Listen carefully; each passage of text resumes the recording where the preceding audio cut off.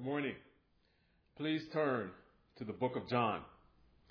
Today, we will be reading from John chapter 5. We'll be reading the whole entire chapter. Please turn to John chapter 5. Read, listen, and obey. This is the Word of God. Sometime later, Jesus went up to Jerusalem for a feast of the Jews. Now there is in Jerusalem near the sheep gate, a pool, which in Aramaic is called Bethesda, and which is surrounded by 5 covered colonnades. Here a great number of disabled people used to lie: the blind, the lame, the paralyzed. One who was there had been an invalid for 38 years. When Jesus saw him lying there and learned that he had been in this condition for a long time, he asked him, "Do you want to get well?" "Sir," the invalid replied, "I have no one to help me into the pool when the water is stirred. While I am trying to get in, someone else goes down ahead of me." Then Jesus said to him, "Get up, pick up your mat, and walk." At once the man was cured. He picked up his mat and walked. The day on which this took place was a Sabbath, and so the Jews said to the man who had been healed, "It is the Sabbath, and the law forbids you to carry your mat." But he replied, "The man who made me well said to me, 'Pick up my mat and walk.'" So they asked him, "Who is this fellow who told you to pick it up and walk?" The man who was healed had no idea who it was, but Jesus had slipped away into the crowd that was there. Later, Jesus found him at the temple and said to him, "See, you are well again. Stop sinning, or something worse may happen to you." The man went away and told the Jews that it was Jesus who had made him well. So, because Jesus was doing these things on the Sabbath, the Jews persecuted him. Jesus said to them, "My Father is always at his work to this very day, and I, too, am working." For this reason, the Jews tried all the harder to kill him. And not only was he breaking the Sabbath, but he was even calling God his own Father, making himself equal with God.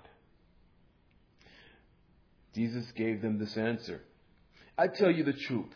The Son can do nothing by himself, and he can do only what he sees his Father doing. Because whatever the Father does, the Son also does. For the Father loves the Son and shows him all he does. Yes, to your amazement, he will show him even greater things than these. For just as the Father raises the dead and gives them life, even so the Son gives life to whom he is pleased to give it.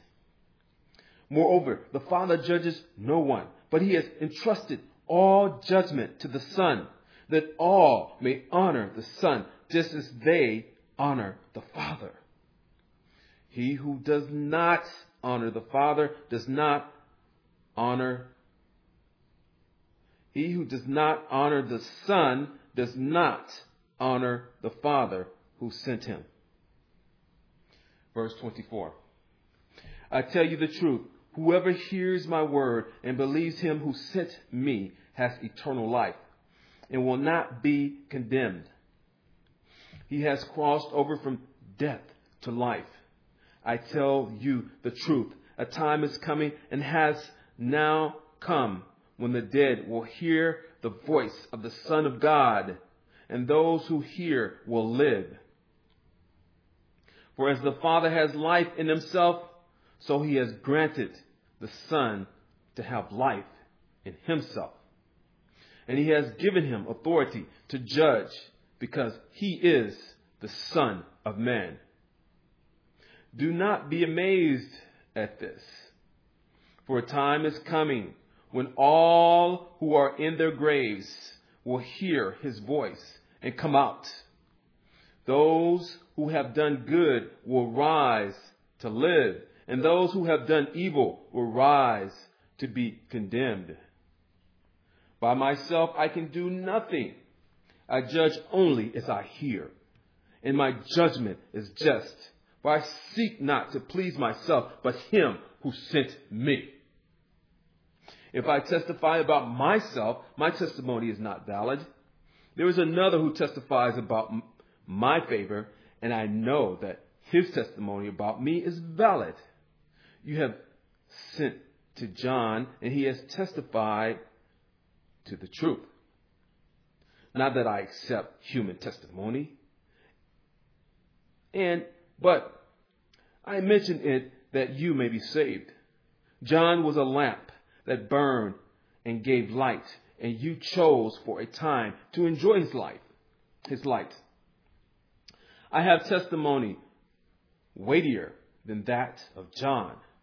For the very work that the Father has given me to finish, and which I am doing, testifies that the Father has sent me, and the Father who sent me has himself testified concerning me. You have never heard his voice, nor seen his form, nor does his word dwell in you. For you do not believe the one he sent. I want to make a note right here. Trust in Jesus. Trust in Jesus. You trust in God. You trust in God. You trust in Jesus. You must have them both, including the Holy Spirit.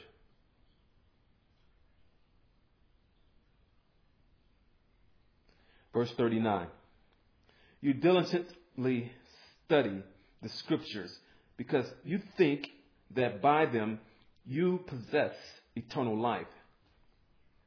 These are the scriptures that testify about me, yet you refuse to come to me to have life. I do not accept praise from men, but I know you.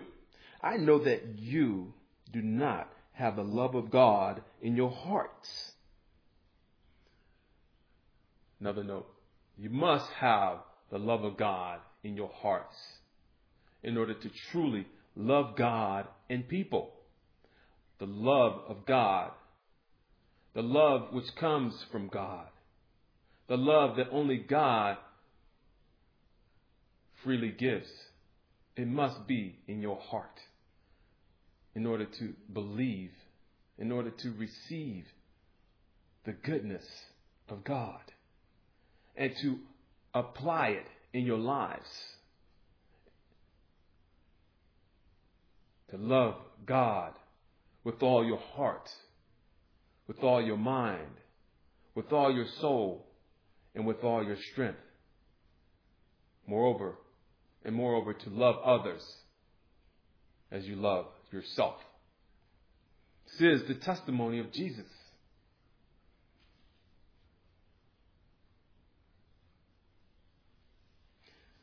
That's why I'm going to repeat this once again. Beginning at verse 41. I do not accept praise from men, but I know you. I know that you do not have the love of God in your hearts. I have come in my Father's name, and you do not accept me. But if someone else comes in his own name, you will accept him. How can you believe if you accept praise from one another, yet make no effort to obtain the praise that comes from the only God? Verse 45. But do not think I will accuse you before the Father. Your accuser is Moses, on whom your hopes are set. If you believed Moses, you would believe me, for he wrote about me. That is Jesus. Moses wrote about Jesus. But since you do not believe that he wrote, how are you going to believe what I say? This is Jesus speaking. This is, once again, the Word of God. Listen, hear. Listen and hear and obey. Let us pray. Lord God, these are some very heavy words. My heart right now is thinking about my need for Jesus, my need for the Savior of my soul, the Savior of my body.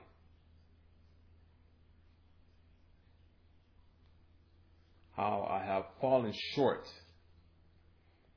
of obeying all your commandments. How I have failed to keep your covenant. And how I was conceived in sin. And that without your mercy and your grace, I am in bondage to my sin. I truly need forgiveness. And I ask, Father, that all that hear these words today would do the same. That they will repent of their sin against you and turn to you, trusting in Jesus, the blood of Jesus, that it will cleanse them, and that the resurrection of Jesus signifies your acceptance of his good works, and that he has reconciled us unto you, the true living God. That is, he has brought us back into a right relationship where we can call you Father. And that's why we pray, Our Father, who art in heaven, hallowed be thy name. Thy kingdom come. Thy will be done on earth as it is in heaven. Give us this day, not tomorrow. Yesterday is gone. Give us this day that we may use it to glorify you. In Jesus' name, amen.